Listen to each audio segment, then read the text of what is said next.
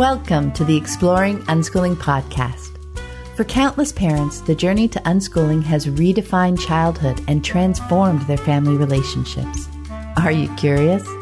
Together, let's explore what living and learning looks like without school. Hello, explorers. I'm Pamela Riccia, and this is episode number 220 of the podcast. It's the 24th of March, 2020, as I record this intro. And this week, I have a wonderful conversation with Susan Baudry. Susan is an unschooling mom with 2 children, and she shares some wonderful stories and insights as we dive into deschooling challenges, the joys of technology, helping our children follow their inner compass, and lots more. Now, we enjoyed our conversation the first week of March before so many of our lives were deeply impacted by the coronavirus pandemic. And in case you're curious, I want to share what she wrote on Facebook a couple of days ago. So she wrote, as most of the world is getting into lockdown and a lot of us need to be home with our kiddos, we can choose to make this a time where we make our amazing memories. With so much uncertainty outside, what we can make certain is the joy and magic inside our homes. Our children need us now more than ever to dig deep and make the choice to remain calm. Let's use this time to say yes more. Let's relax the rules. Let's focus on the fun. Let's play more with our kiddos. Let's take more selfies. InstaFilter is awesome. Let's play more games, board games, iPad games, video games, anything. Let's wrestle and tumble. Let's play chase, hide and seek, Simon Says, scavenger hunts inside our homes. Let's play silly games. Let's laugh till our bellies hurt. Let's not choose to give in to the fear of our kids being academically left behind or they are losing time. Because what's left behind and left behind who mean anyways? Let's not try and do school at home because honestly, it does not work. Let's choose this time to really get to know our little humans. Let's understand what our little people really like and let's try and keep our biases aside. Let's remember what we have with our kiddos is now. So that when this storm is past, and pass it will no longer be just about COVID-19. It will also be remembered for the magical memories we make with our loved ones. It will be remembered for all the laughs that we're ringing inside our homes. It will be remembered not because of fear, but because we chose to bring fun, joy, and love in our homes. Keep safe, everyone. Now, I love her message, and I definitely echo her sentiment. Keep safe, everyone. And I just want to take a moment to thank those of you who have chosen to support the podcast through Patreon. I deeply appreciate all my patrons. Thank you so much for your generous support. Not only does it let me know that you enjoy the show and want it to continue, it allows me to spend time creating episodes each week and to keep the podcast archive freely available to anyone who's curious and wants to explore the fascinating world of unschooling. If you'd like to join my community of patrons and scoop up some great rewards along the way, check out the Exploring Unschooling page at patreon.com. That's patreon.com/exploring unschooling. And now let's dive into my conversation with Susan. Welcome. I'm Pamela Riccia from livingjoyfully.ca, and today I'm here with Susan Baudry. Hi, Susan. Hi, Pam. Thank you so much for saying yes. I know we've been connected online for a few years, but I am really excited to hear more about your unschooling journey. So to get us started, can you share with us a bit about you and your family, and what is everyone into right now? Okay, I'll start. There are actually 5 of us in our family. Okay, it's me. I'll start with me. Originally, I'll give everyone a bit of a background. I'm originally from India. We've now been in Brisbane, Australia for the past 19 years. I was born and raised in Kuwait, which was in the Middle East, and I was raised in quite a strict Catholic family. So I came to Australia when I was 17 to do my undergrad in biotechnology. I met my husband, Roop, and he's next. I'll tell him about you in a bit. And currently, I'm a very happy and proud stay-at-home mom since I've had Krishna. That's my youngest. He's 5. Before that, for 10 years, I was a diabetes dietitian and an educator at Queensland Healthcare. And the reason I actually became a dietitian was because my hubby, Roop, he got diagnosed with type 2 diabetes at the age of 28. So, and I had no interest in my biotechnology degree, and I needed a direction. So, and that direction at that time of my life actually had become an obstacle in our radical unschooling journey. And there's actually a question that I'll address further on that will address this. So what am I into right now? I love cooking. I love being with the kiddos. I love playing stories with them. And, Nishika, my oldest, she actually says, Mama, you have actually become so good with pretend play stories now. And she actually looks forward to playing with me and vice versa. And also that mom that feels anxious when I play, when I'm gone too long away from them. I've never spent a night away from them. I love being at home. This is something that I've discovered over the last year to 2 years, that I actually love being at home. I love looking after our house and the kids. And yes, and we're also going to be spending the next 3 months in San Francisco. So, and we actually leave tonight. So the last couple of weeks have been spent in planning and packing. And the other thing is I love Sudoku. I'm a Sudoku nut. Like, I love playing the expert level and trying to solve the puzzle without any clues. So that's me. So I love numbers. And so there's my hubby Roop. He's originally from India too. And he comes from a family of doctors. And we met 19 years ago when he came to Australia as well for the first time. He is a tech entrepreneur and he's currently doing his third startup. The good thing with his is while he was schooled, the home environment of him growing up was very unschooled. He is an only child. His mom, while she was still with us, and dad, that's Papa, have always trusted in his decisions. And even today, like, if you need, there's no questions with Papa, like he just trusts us. And that's been amazing. He left his electronic engineering degree the 4th year. So my hubby doesn't have a first degree, and he ventured into his first startup. All he didn't do was give his final exams. He did his project work and he did everything. He just didn't give his final exams. And reflecting back, I felt he instinctively knew that the degree no longer served him.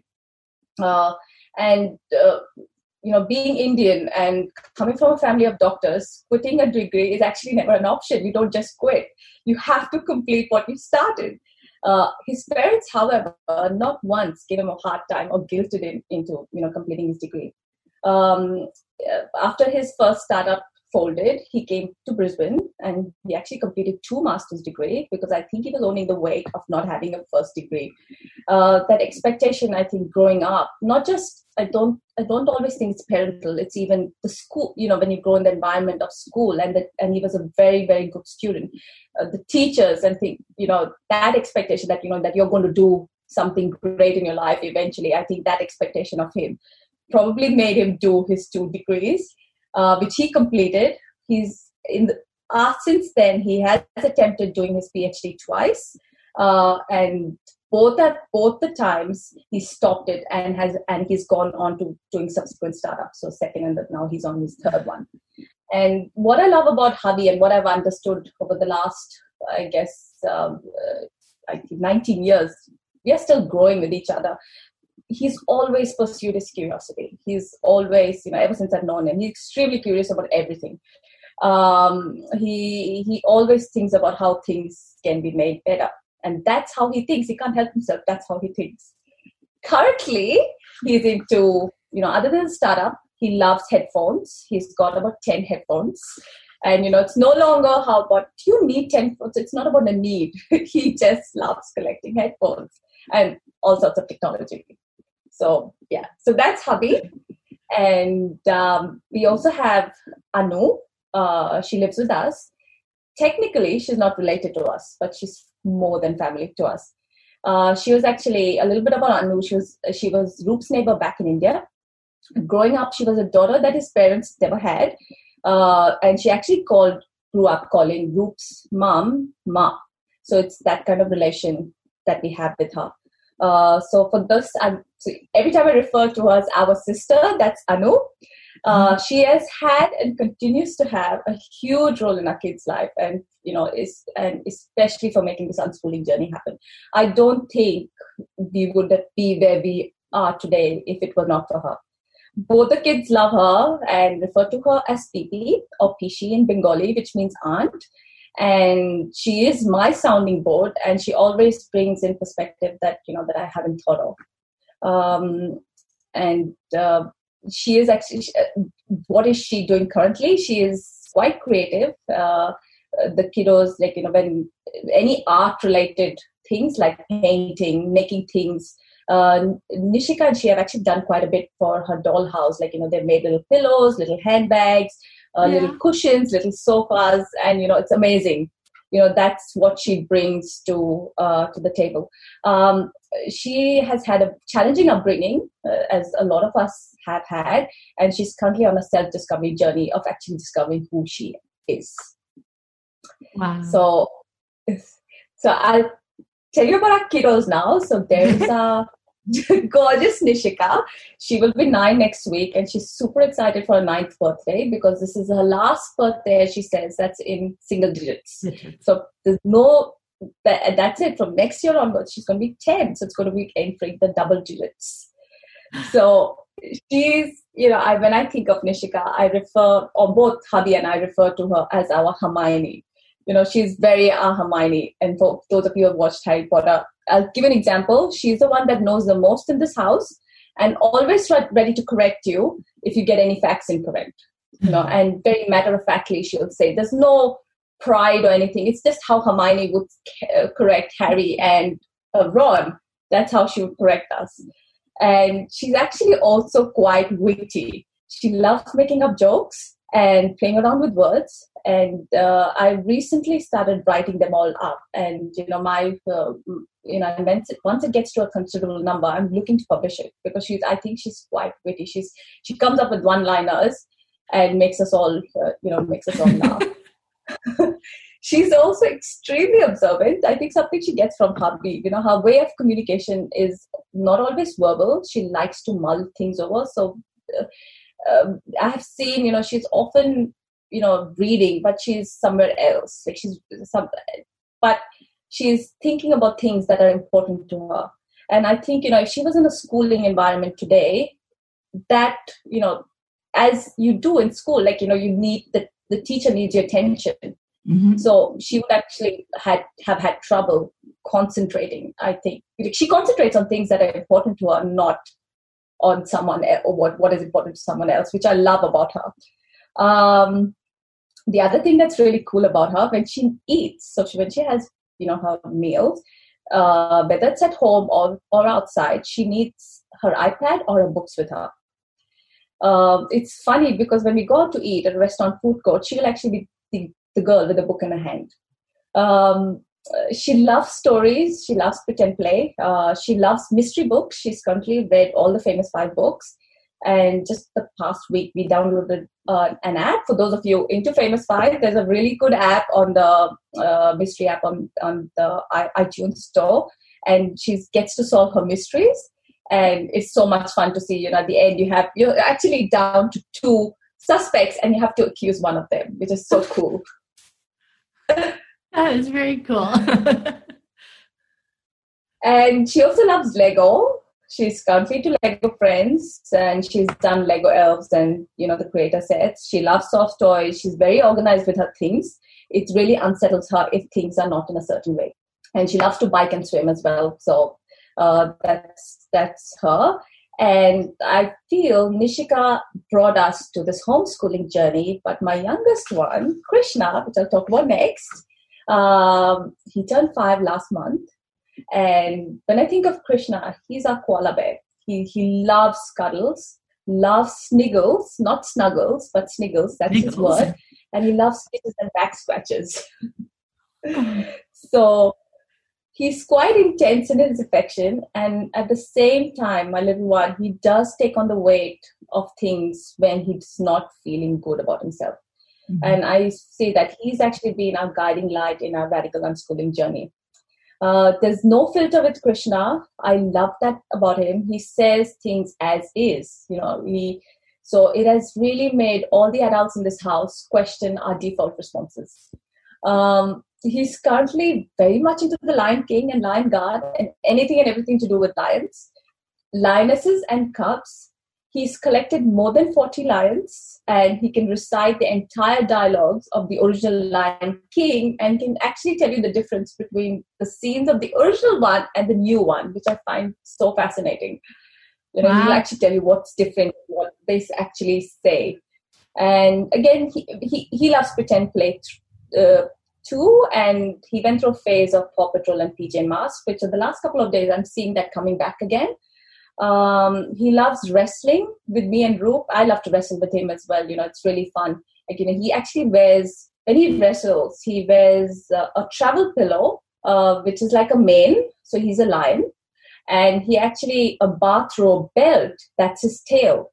So he has to wear that, and he'll growl at you and he'll roar at you, and it's really so that with him.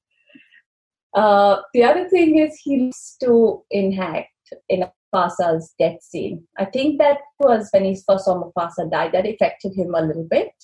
And it's his way of processing death. And he's probably enacted, I don't know, hundreds and hundreds of times in a way of processing it. My older one, on the other hand, Nishika, she doesn't she doesn't talk about, she saw The Lion King once and she's not seen it again. She deals with it by pivoting her thoughts elsewhere because instinctively she knows that doesn't feel good to her. And he loves to draw lines. He's never been taught how to hold a pen or a pencil, but I think he does an amazing job of drawing. And he loves to cook at times too. So that's us. That's our family. Oh my goodness, that's lovely. Thank you so much, Susan. And when we were talking, you emailed me too about titling the episode "Pursuing Our Curiosity," and yes, that whole description of it just shines right through all that, right from you and your husband and the kids and your sister. Yes, she's our sister. No, it's but she's not related to us. People, because I refer to her as my sister, then Ruth might refer to her as my sister, and then people are wondering, who exactly? That sounds lovely.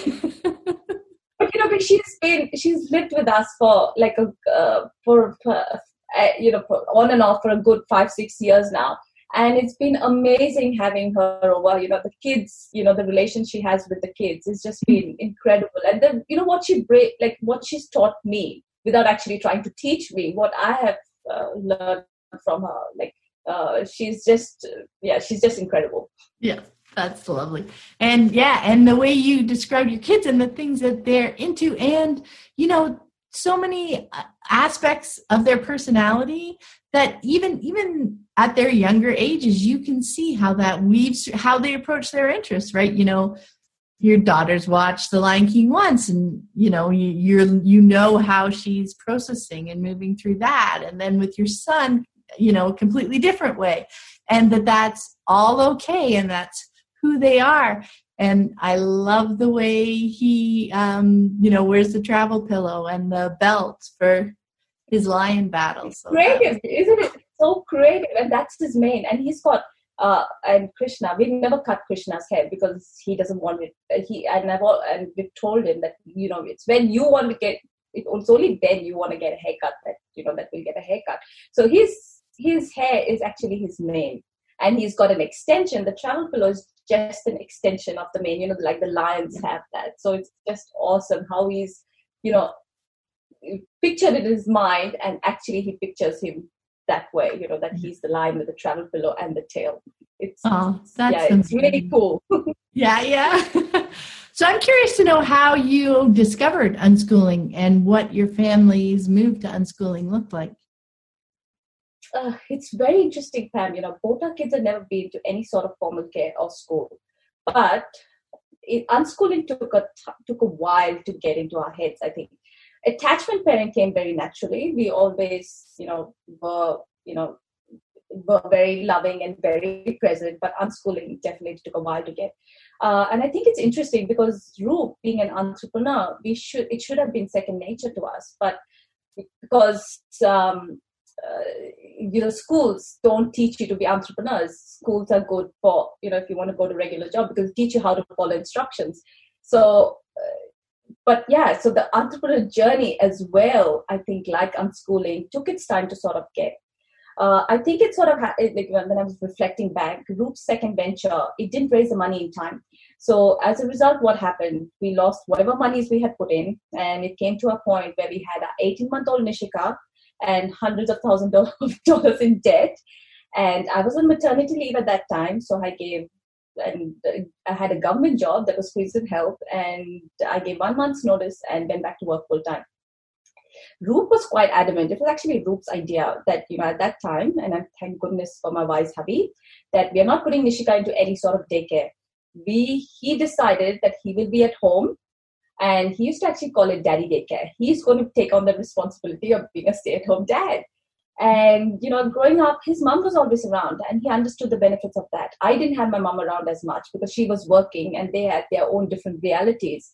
So I was more open to putting her in daycare, while also knowing that I know it will be heartbreaking for my child. But in my mind, I justified it by saying that all kids eventually cope, right?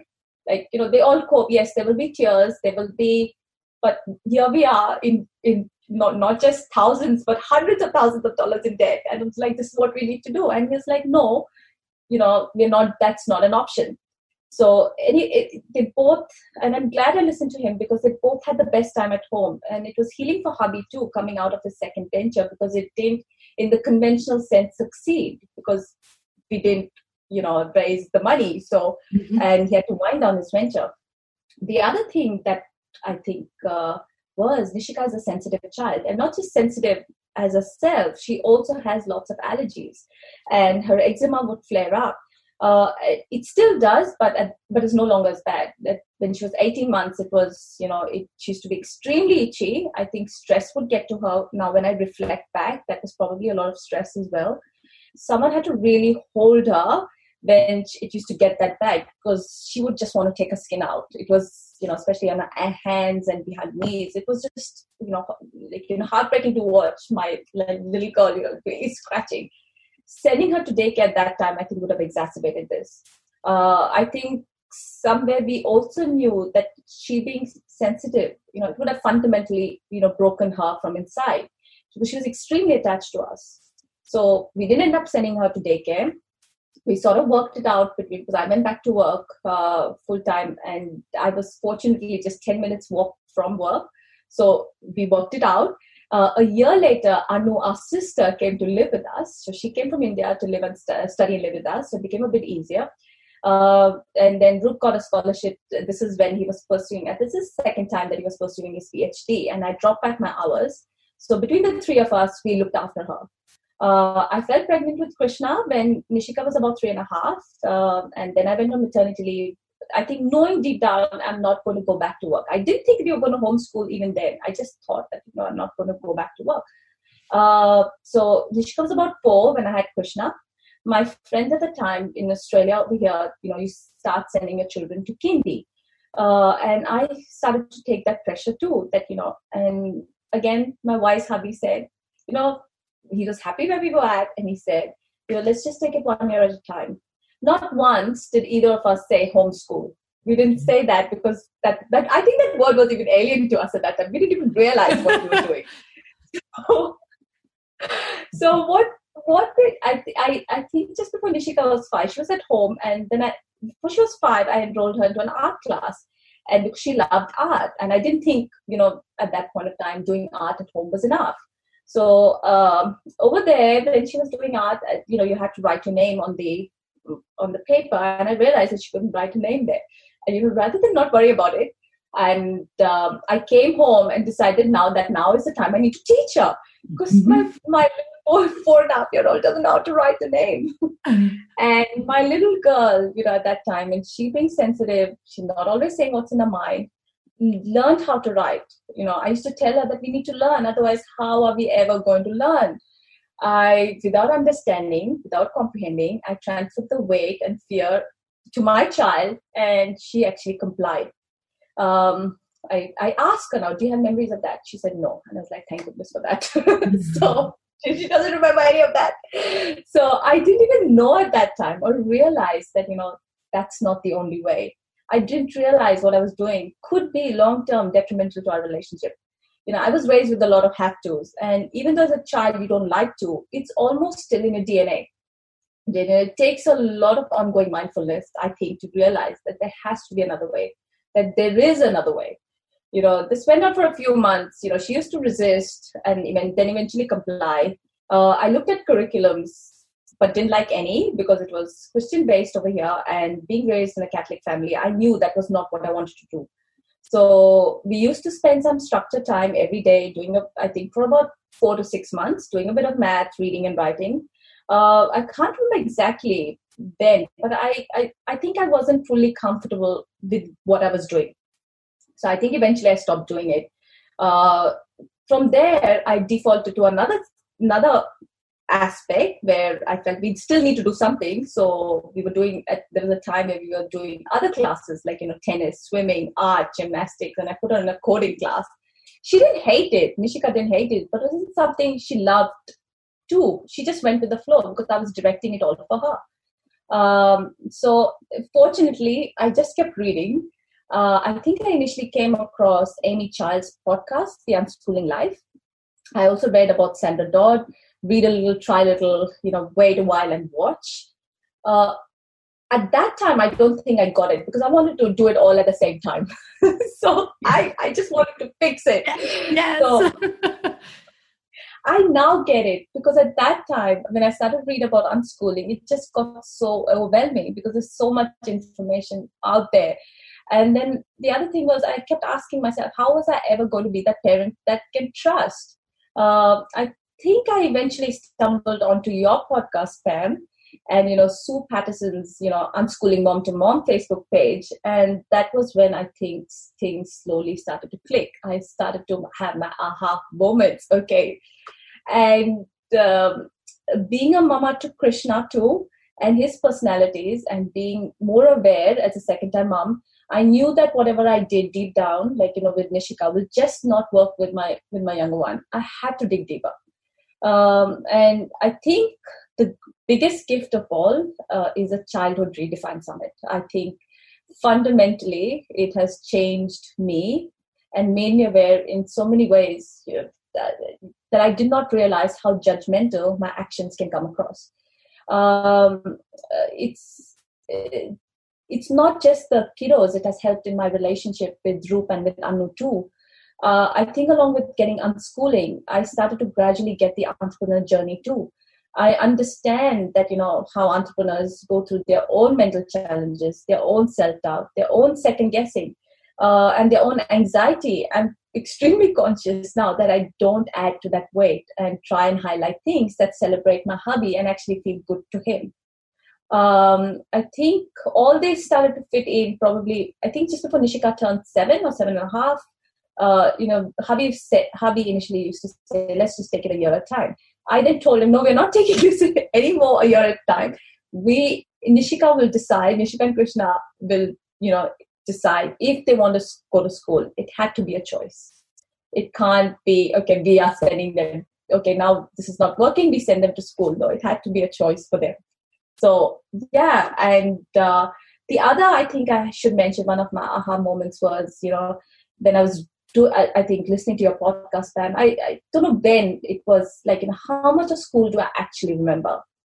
I was an A grade student. I did really well at school, but it feels like I sleepwalked through school because I was really good at memorizing. If you ask me today anything of school, I don't remember anything about school. I'm like, why am I thinking about sending my child to school then? So, yes, so that's how our journey has been. Wow. Thank you so much. That was beautiful. I love that point, right? Everybody's journey is so different based on where they're starting. So I really appreciate, how you started at the beginning and how, you were trying these things. Like we're doing our best in that moment, right? But that's the difference is we keep learning. We keep looking at the situation and you're saying, we're doing this and my daughter is playing along with me for the most part, but something still felt a little bit off, right? So Absolutely. you just keep stepping and keep stepping. I think that's one of the distinguishing things. And I just thought it again goes back to pursuing our curiosity. You were curious as to why isn't this feeling perfect? You know what I mean? For lack of a better word, right? Because that's it did feel. Did you want to say? It didn't feel right, but it just didn't feel like, I wasn't comfortable. Otherwise, I wouldn't have kept. I think at that point, I didn't know what I was doing. I was just doing it. But in reflecting now, I think, I just didn't feel that this is, the only, teaching her at home. Because that looked like tedious. And I was like, how am I going to keep doing that? Yeah. With 2 kids, there has to be another way. Yeah.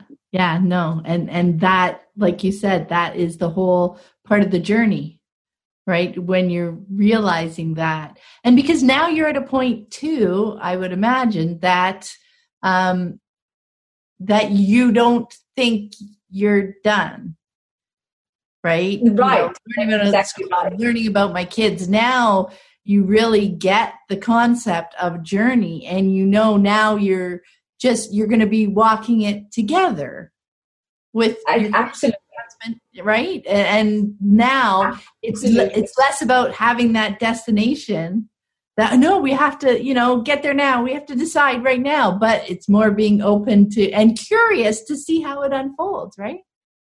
Absolutely. Hubby had this tag, in his email, I should mention it, talking about the journey, in his signature. He's like, the journey is the reward. It is to do with the journey, not, there's no destination here. We are all learning, Yeah. Yeah. I love that. So I was wondering if you could dive into maybe what you found to be one of the more challenging aspects of deschooling. You gave us a really great overview there. I was wondering if you could share a little bit about how you moved through one of the more difficult parts of it. I think, without a doubt, food and health have been the most challenging aspects of deschooling. I think my 10 years of working as a diabetes dietitian has been baggage that I've had to work through, and honestly, I'm still working through it. I think loss and grief also play a role there. We lost our first child and then Roop's mom within 18 months. This was going nearly 10 years ago. And that's where the control factor and the even more extra baggage coming. So I think, Pam, when you asked me for a chat for the show, I looked at it as a gift, because I think that was a sign for me to reflect on our journey, especially when it comes to this aspect, because I know I had been struggling, with the food aspects of this journey for a while. Initially, it was with Krishna and his tooth decay, which I, did the inner work and I sorted that out in my head, and we don't have any issues with that now.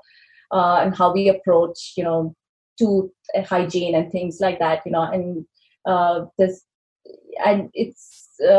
should mention this, where before I would have to tell him to brush, that you have to brush. Now, he chooses to brush at night. He chooses not to brush in the morning, and his teeth are fine. He knows when in his own inner self, he knows when he feels like brushing. And sometimes he says, Mama, is it okay? Don't brush tonight. I was like, that's fine, Baba. It's absolutely fine. It's taken me a while to reach here and realize, hey, there's nothing's going wrong. His teeth are not falling off. There's no more tooth decay. So he's absolutely fine there. So, yes. So after the tooth decay, changed to weight gain.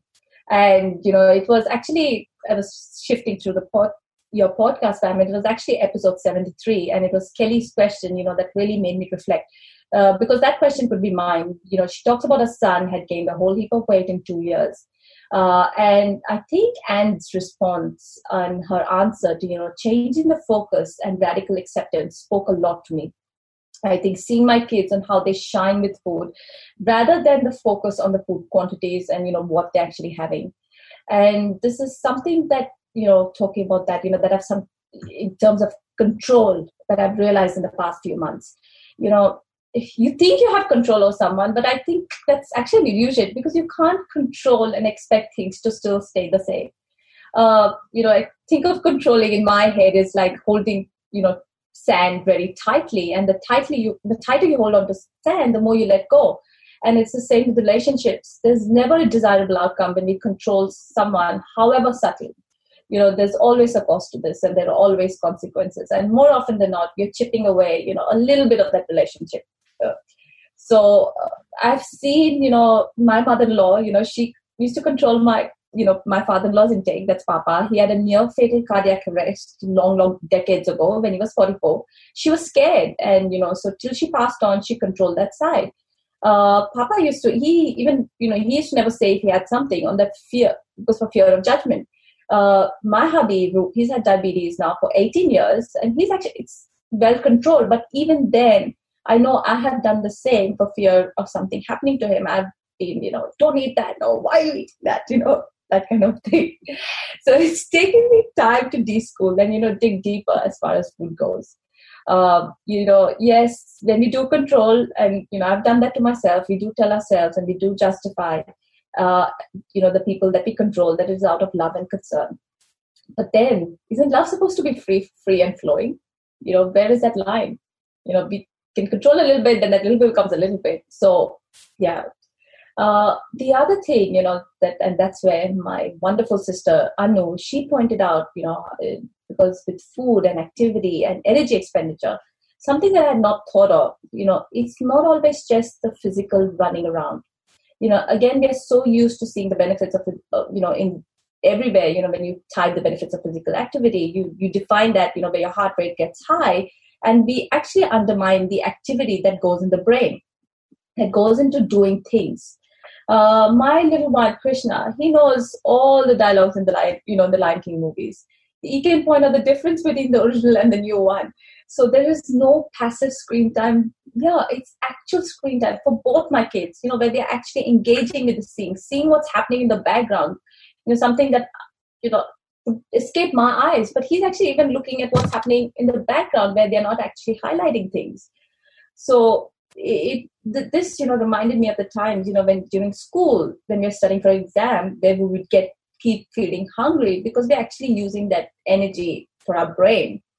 And, and before we did this talk, I was telling Nishita, I'm going to talk about, about food and my journey. We were just having this conversation. And in that conversation, my wise, almost 9-year-old said, Mama, it's only food.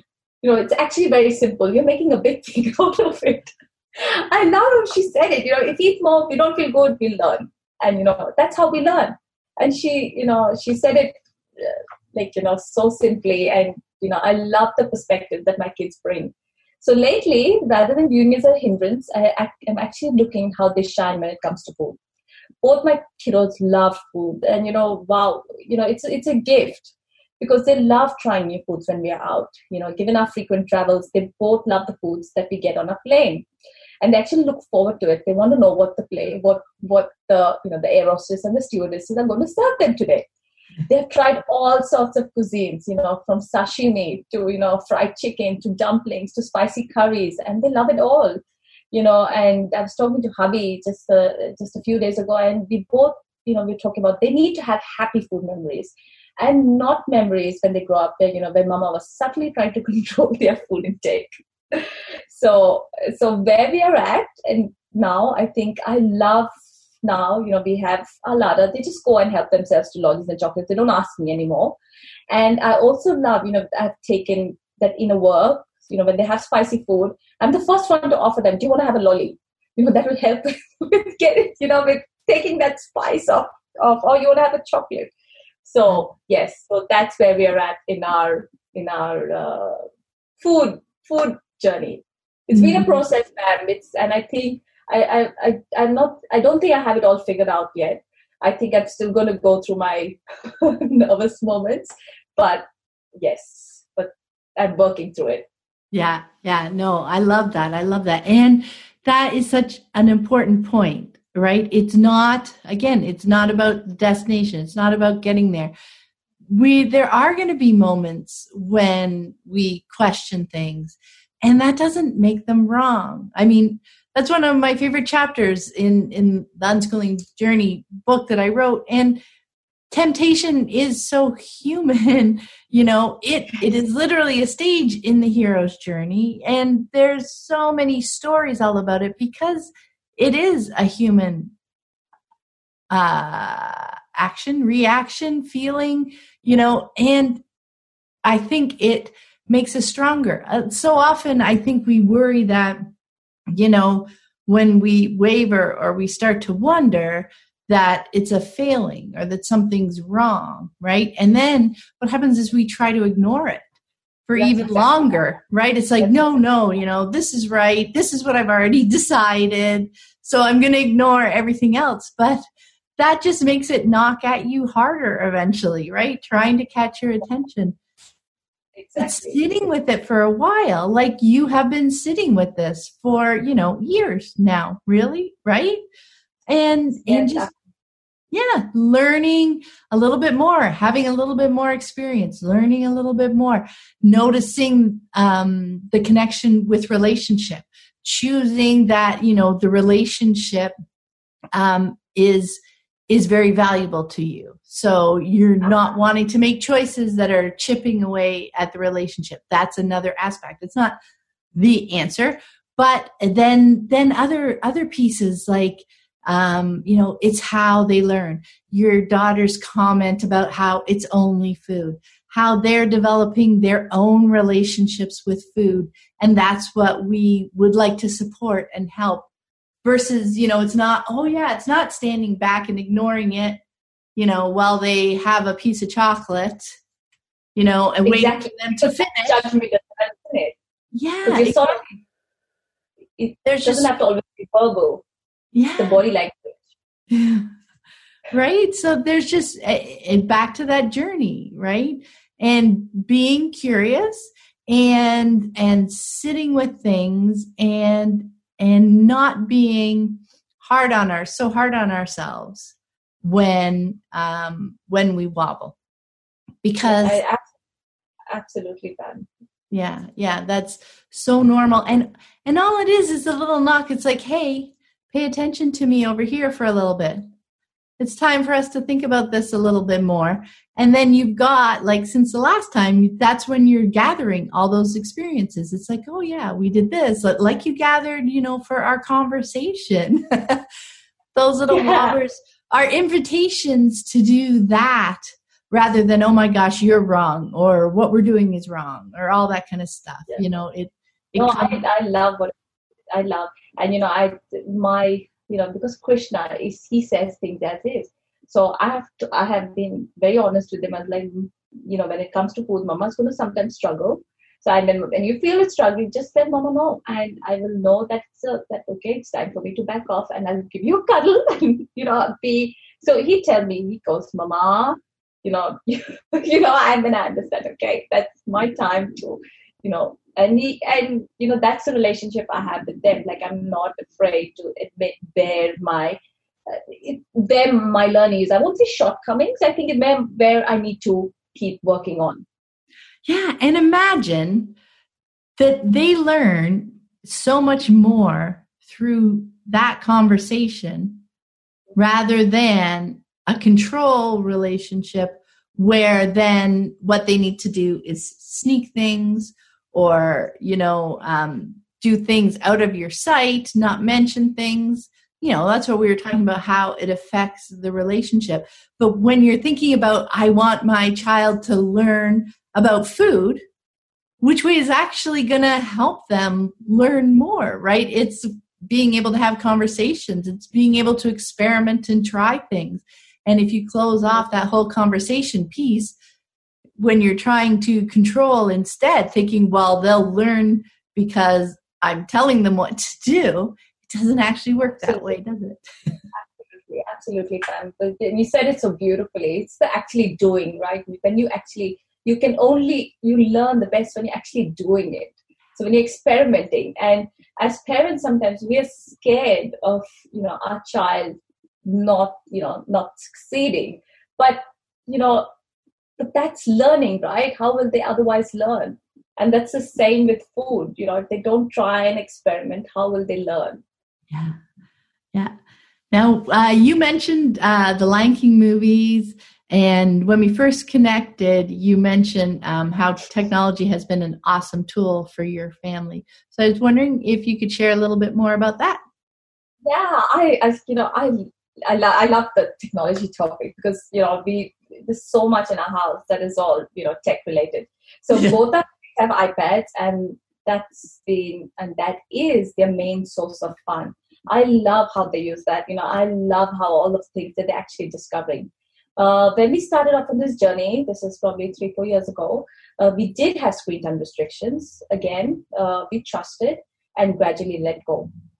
My hubby Roop, he actually took longer to get this. He was concerned about, all the research on blue light and, how that can affect their eyes. He went through a phase of, even, when Apple came up with, screen time usage, you can monitor.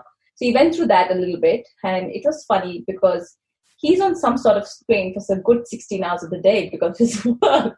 And I think when he saw the learning and joy that ensued with our kiddos, he too has learned to trust. So food was the big aspect for me to de-school, technology for him. It's just interesting. So there's so many awesome things that our kids do that, that they watch and play on the iPad. We have Netflix, we have Disney, we have lots of wonderful games that they actually play. Both love, we don't have animals, pets in our house right now because of our frequent travels. So they do gravitate more towards animal shows and games, and they're leaning more towards that. Nishika actually has a game on her iPad where she actually manages a zoo.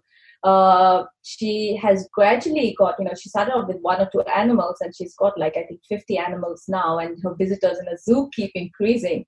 She can breed animals, and even with the breeding, there's so much learning in there because each animal has a specific % chance of the breeding working.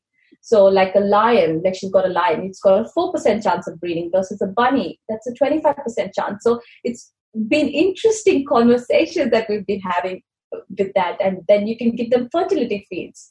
And we've been talking about that too. And, there's layers and layers of learning there that, we can have a whole conversation. Yeah. And the breeding doesn't always work, and then again that's like real life too, right? It doesn't always work. So it's fascinating to watch it on when she's doing it and relate it to real life, how that works. I love also how whatever they watch and play, they actually bring it to their pretend play and bring it to real life. I also love, because of the relationships that we've developed with them, anytime they find something interesting or funny, they will pause the video and they will tell us to watch with them. They will make us watch with them. I love how they share that joy with us. Some of the shows Nishika loves at the moment, she's Martha the dog, and I think she's watching that on YouTube. Elena of Avalor, The Magic School Bus, Dr. Binox, etc. It's just a wide variety of shows. She's also been lately talking about food. She's lately watching shows on YouTube where kids are made to eat certain types of foods and the expressions and how they actually, deal with that food. It's funny.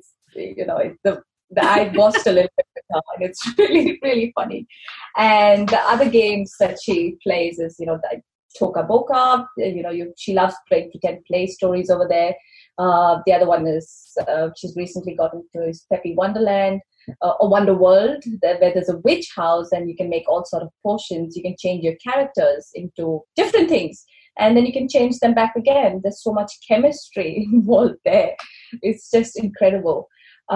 She's on and off dabbled with design apps, designing houses, designing, playgrounds and things like that. So all on the iPad.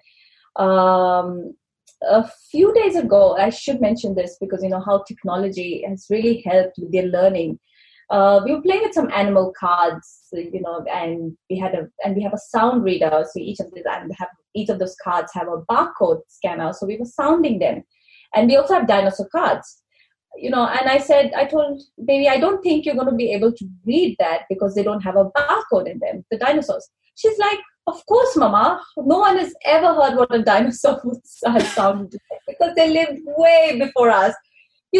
That lateral thinking just wouldn't be there if the learning is directed, because I think you outsource that thinking to someone else. And then this started conversations because she watches the Dr. Bynock show, where she's watched, how whales were initially land animals and how they had fur on them, and now they have evolved on becoming this water animal. So yeah, it's just so fascinating. And one of the other things that she's learned how to do is she's learned to read reviews on the apps. She just doesn't skim through them. She actually reads them to form her own opinion, whether she like it or not.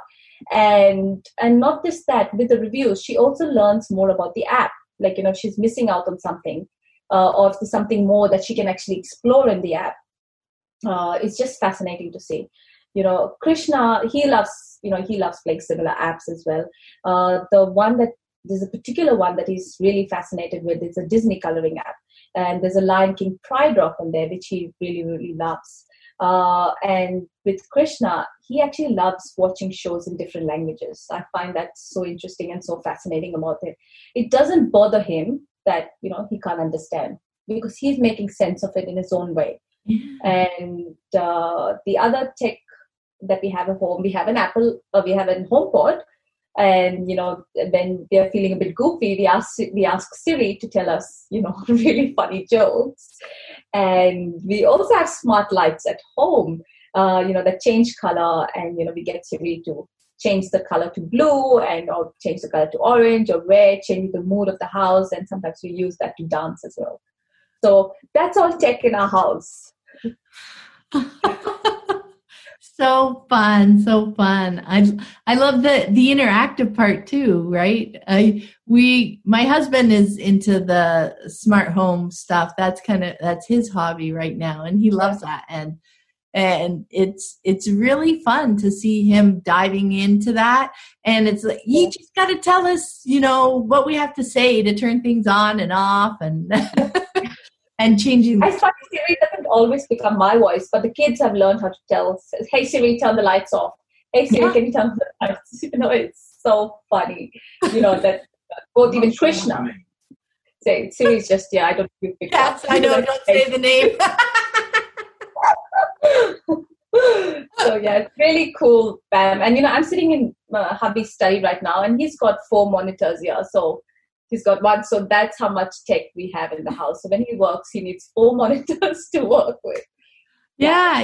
It's a lovely tool, right? It's amazing. It's amazing. And I don't know why. It's like TV, right? How TV was.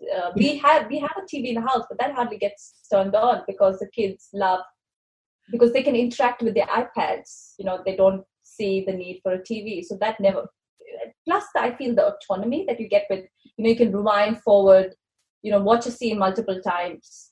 So you're not relying on a remote to do that. I feel it's more friendly on an iPad.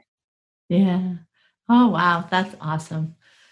Now, you recently wrote something online that I wanted to dive into because I thought it was really cool. You wrote, unschooling is about helping our children find who they truly are as people by listening to and following their own inner compass without everyone around them overriding that intuition. We've kind of alluded to that along the way during our conversation, but that change in focus from like our expectations or even how we see things unfold to instead focusing on their inner compass and helping them follow that. That's just so important, isn't it? Oh, yes, Pam. And it's been a journey. I think, I'm at that point of a journey where I no longer look at the learning. I don't even, because I just know it's there. Like I don't, and I've come to a point where it doesn't worry me that, they can't write or spell or do math, because I think there's so much focus out there to get, your child needs to do this, or your child needs to do that, and hardly any on who the child actually is. And, childhood should be about knowing who you are as a person and not what others say who you are or what you need to become or should become. It's a baggage that so many of us adults carry from our childhood into adulthood. something that I've experienced. Suddenly, when you turn 17, 18, we are in this real world setting and trying to make sense of our likes, dislikes, our self-esteem and our self-worth. My kids, Nishika's going to be 9 and Krishna's 5. They know who they are. They love who they are. And, they will learn all that other stuff. Then it's important and relevant to them. And the baggage of that to figure it out is not just lies with them. We will help them figure it out when they need that help. I think of, Roop's journey in, being an entrepreneur, and he'll be 46 this year. And it's only in the last 18 months or 2 years that we've accepted that it's not just me, it's he as well, accepted that this is who he is. It's dawned on us, that he is an entrepreneur. I've always been supportive of him in the broader sense, but I haven't always been when it comes to things not working out. I know when Roop's second venture folded, it was a very hard time for him. While I didn't actually blame him for it, I did not blame him for it as well. So it was as good as blaming him for it. It's taken a lot of inner work, especially in the past year, to celebrate who he is and to focus on that's what ticks him. That's who he is. Something that I've learned from him, all of us, kids included, we all work with incomplete information. Okay. We always actually take the best decisions in life, given the information presented to us at that point of time. How can there be regrets then? It's always learning, right? So, and the learning is in the journey. So I see, Anu, our sister, she's still discovering who she is. She's had a very challenging upbringing with a lot of have-tos, and she's currently undoing all of that. She's 30, and it's a good 12 years into adulthood. She's still undoing that. So, yeah, and just to give you a few examples, like, Nishika, she's scared of the dark, and there's a lot of things that actually scare her. But when she says that, there's no longer baggage of that. There's no defensiveness in her tone. She confidently tells me, Mama, I'm scared of it. I'm not going to like it. I know myself. Both our kids have actually never been to a movie theater. They don't want to go and watch a movie in a movie theater. And there is actually no fear of missing out for them. I used to have that, the FOMO, fear of missing out. What if we didn't do that? We're going to miss out. But no, they didn't. They don't. And, I love that about them. They brought new perspective. Krishna too, he knows himself. He's going through a phase where he wants to be at home almost all the time. And he just knows. He just says, Mama, I don't like going out. I just know that. I just don't like going out. And so we work around that. And I love that my kids know that about them. And that can only happen if we honor and, if we are willing to listen to who they are. So, yeah.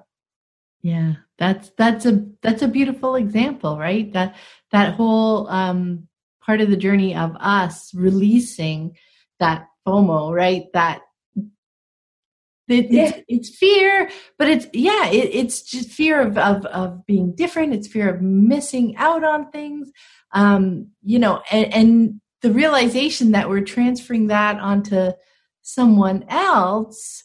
When you have that kind of aha moment, I think that helps us release it as well, because we're starting to own it. We're starting to know, oh, this is something from me. So we talk about how so much of deschooling has to do with ourselves, not actually with our kids, because we learn so much from watching our kids, don't we, right? Seeing them own who they are and when they're respected and how it works out so well for them. That is just eye-opening, isn't it? Absolutely. It's one of your recent episodes. I can't remember who said it, but, it's so much about us, but not about us as well. I can't remember. But that was so, so insightful, which is true. Because kids, actually, when they come, they are unschooled. They come in their pure versions of themselves, and it's only when we start piling on that weight and that have-tos that things actually change. So it's actually us that it's always us that we need to do the work. It's not the kids.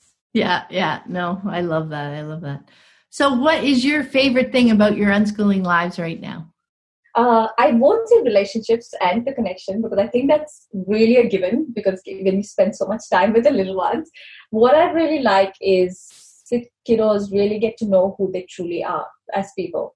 Like I think I mentioned earlier on, Nishika, I love that she can go into her own world. When we are out as well, she's just far away in some world, and she can actually be in that world. And if she was schooled, she would be constantly, that would be disruptive. Yeah. So I love that about her. The other thing I love is the gift of time. We have late nights, and we don't get up very early. So I love our morning sniggles, as Krishna would say. Yep. I love our cuddles at night. I love that I get to see the joy and the smile on the face when they discover something new or funny or interesting. And something that I didn't mention, when Krishna actually wants your attention, and he wants you to see something, he will hold your face, and so that your eyes can't get distracted. So you just say, you can't move, you can't focus, so you just hold your face. And it's so cute and funny when he does that.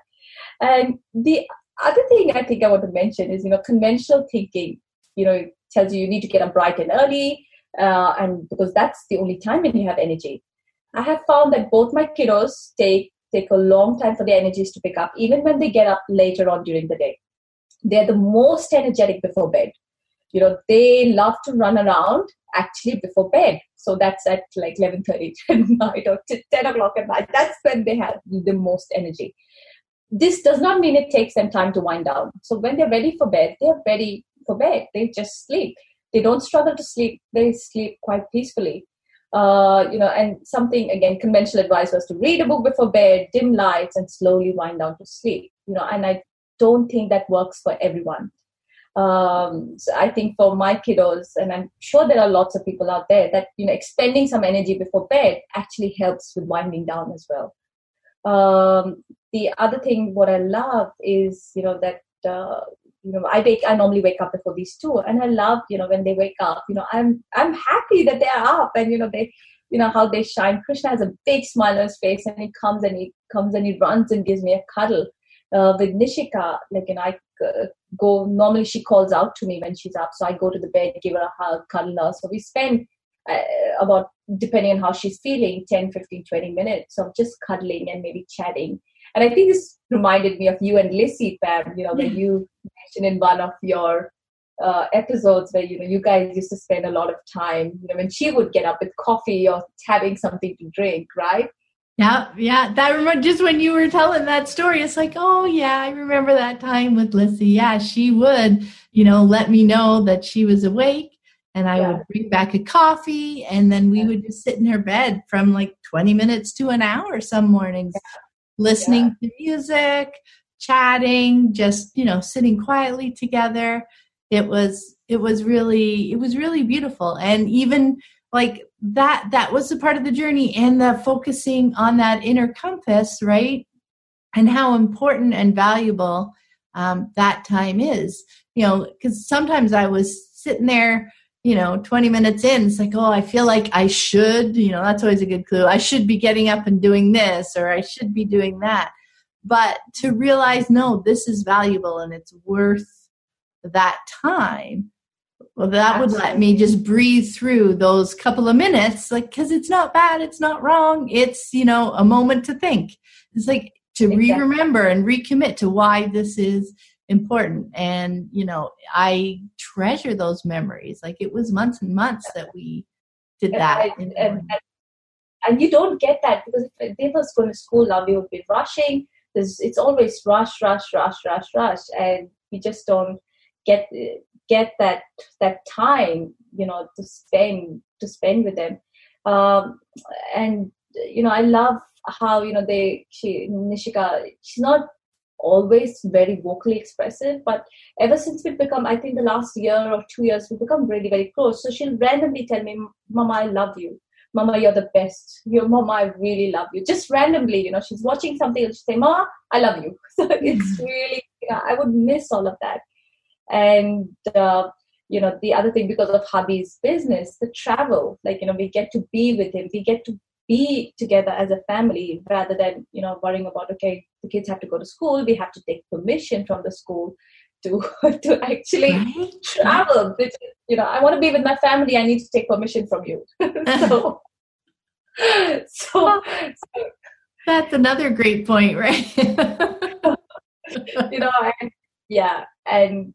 Something, with unschooling, and what I've realized, it has very little to not going to school. And that's actually a very small part in our unschooling life. So yes, it's unschooling, but it's so much that we're doing that not going to school is actually a very small part of what and that's what I love.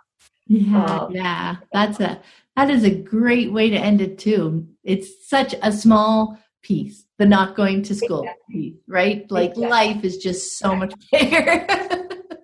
It is. Yeah. Well, thank you so much for taking the time. I just enjoyed this so much. Thank you so much for having me.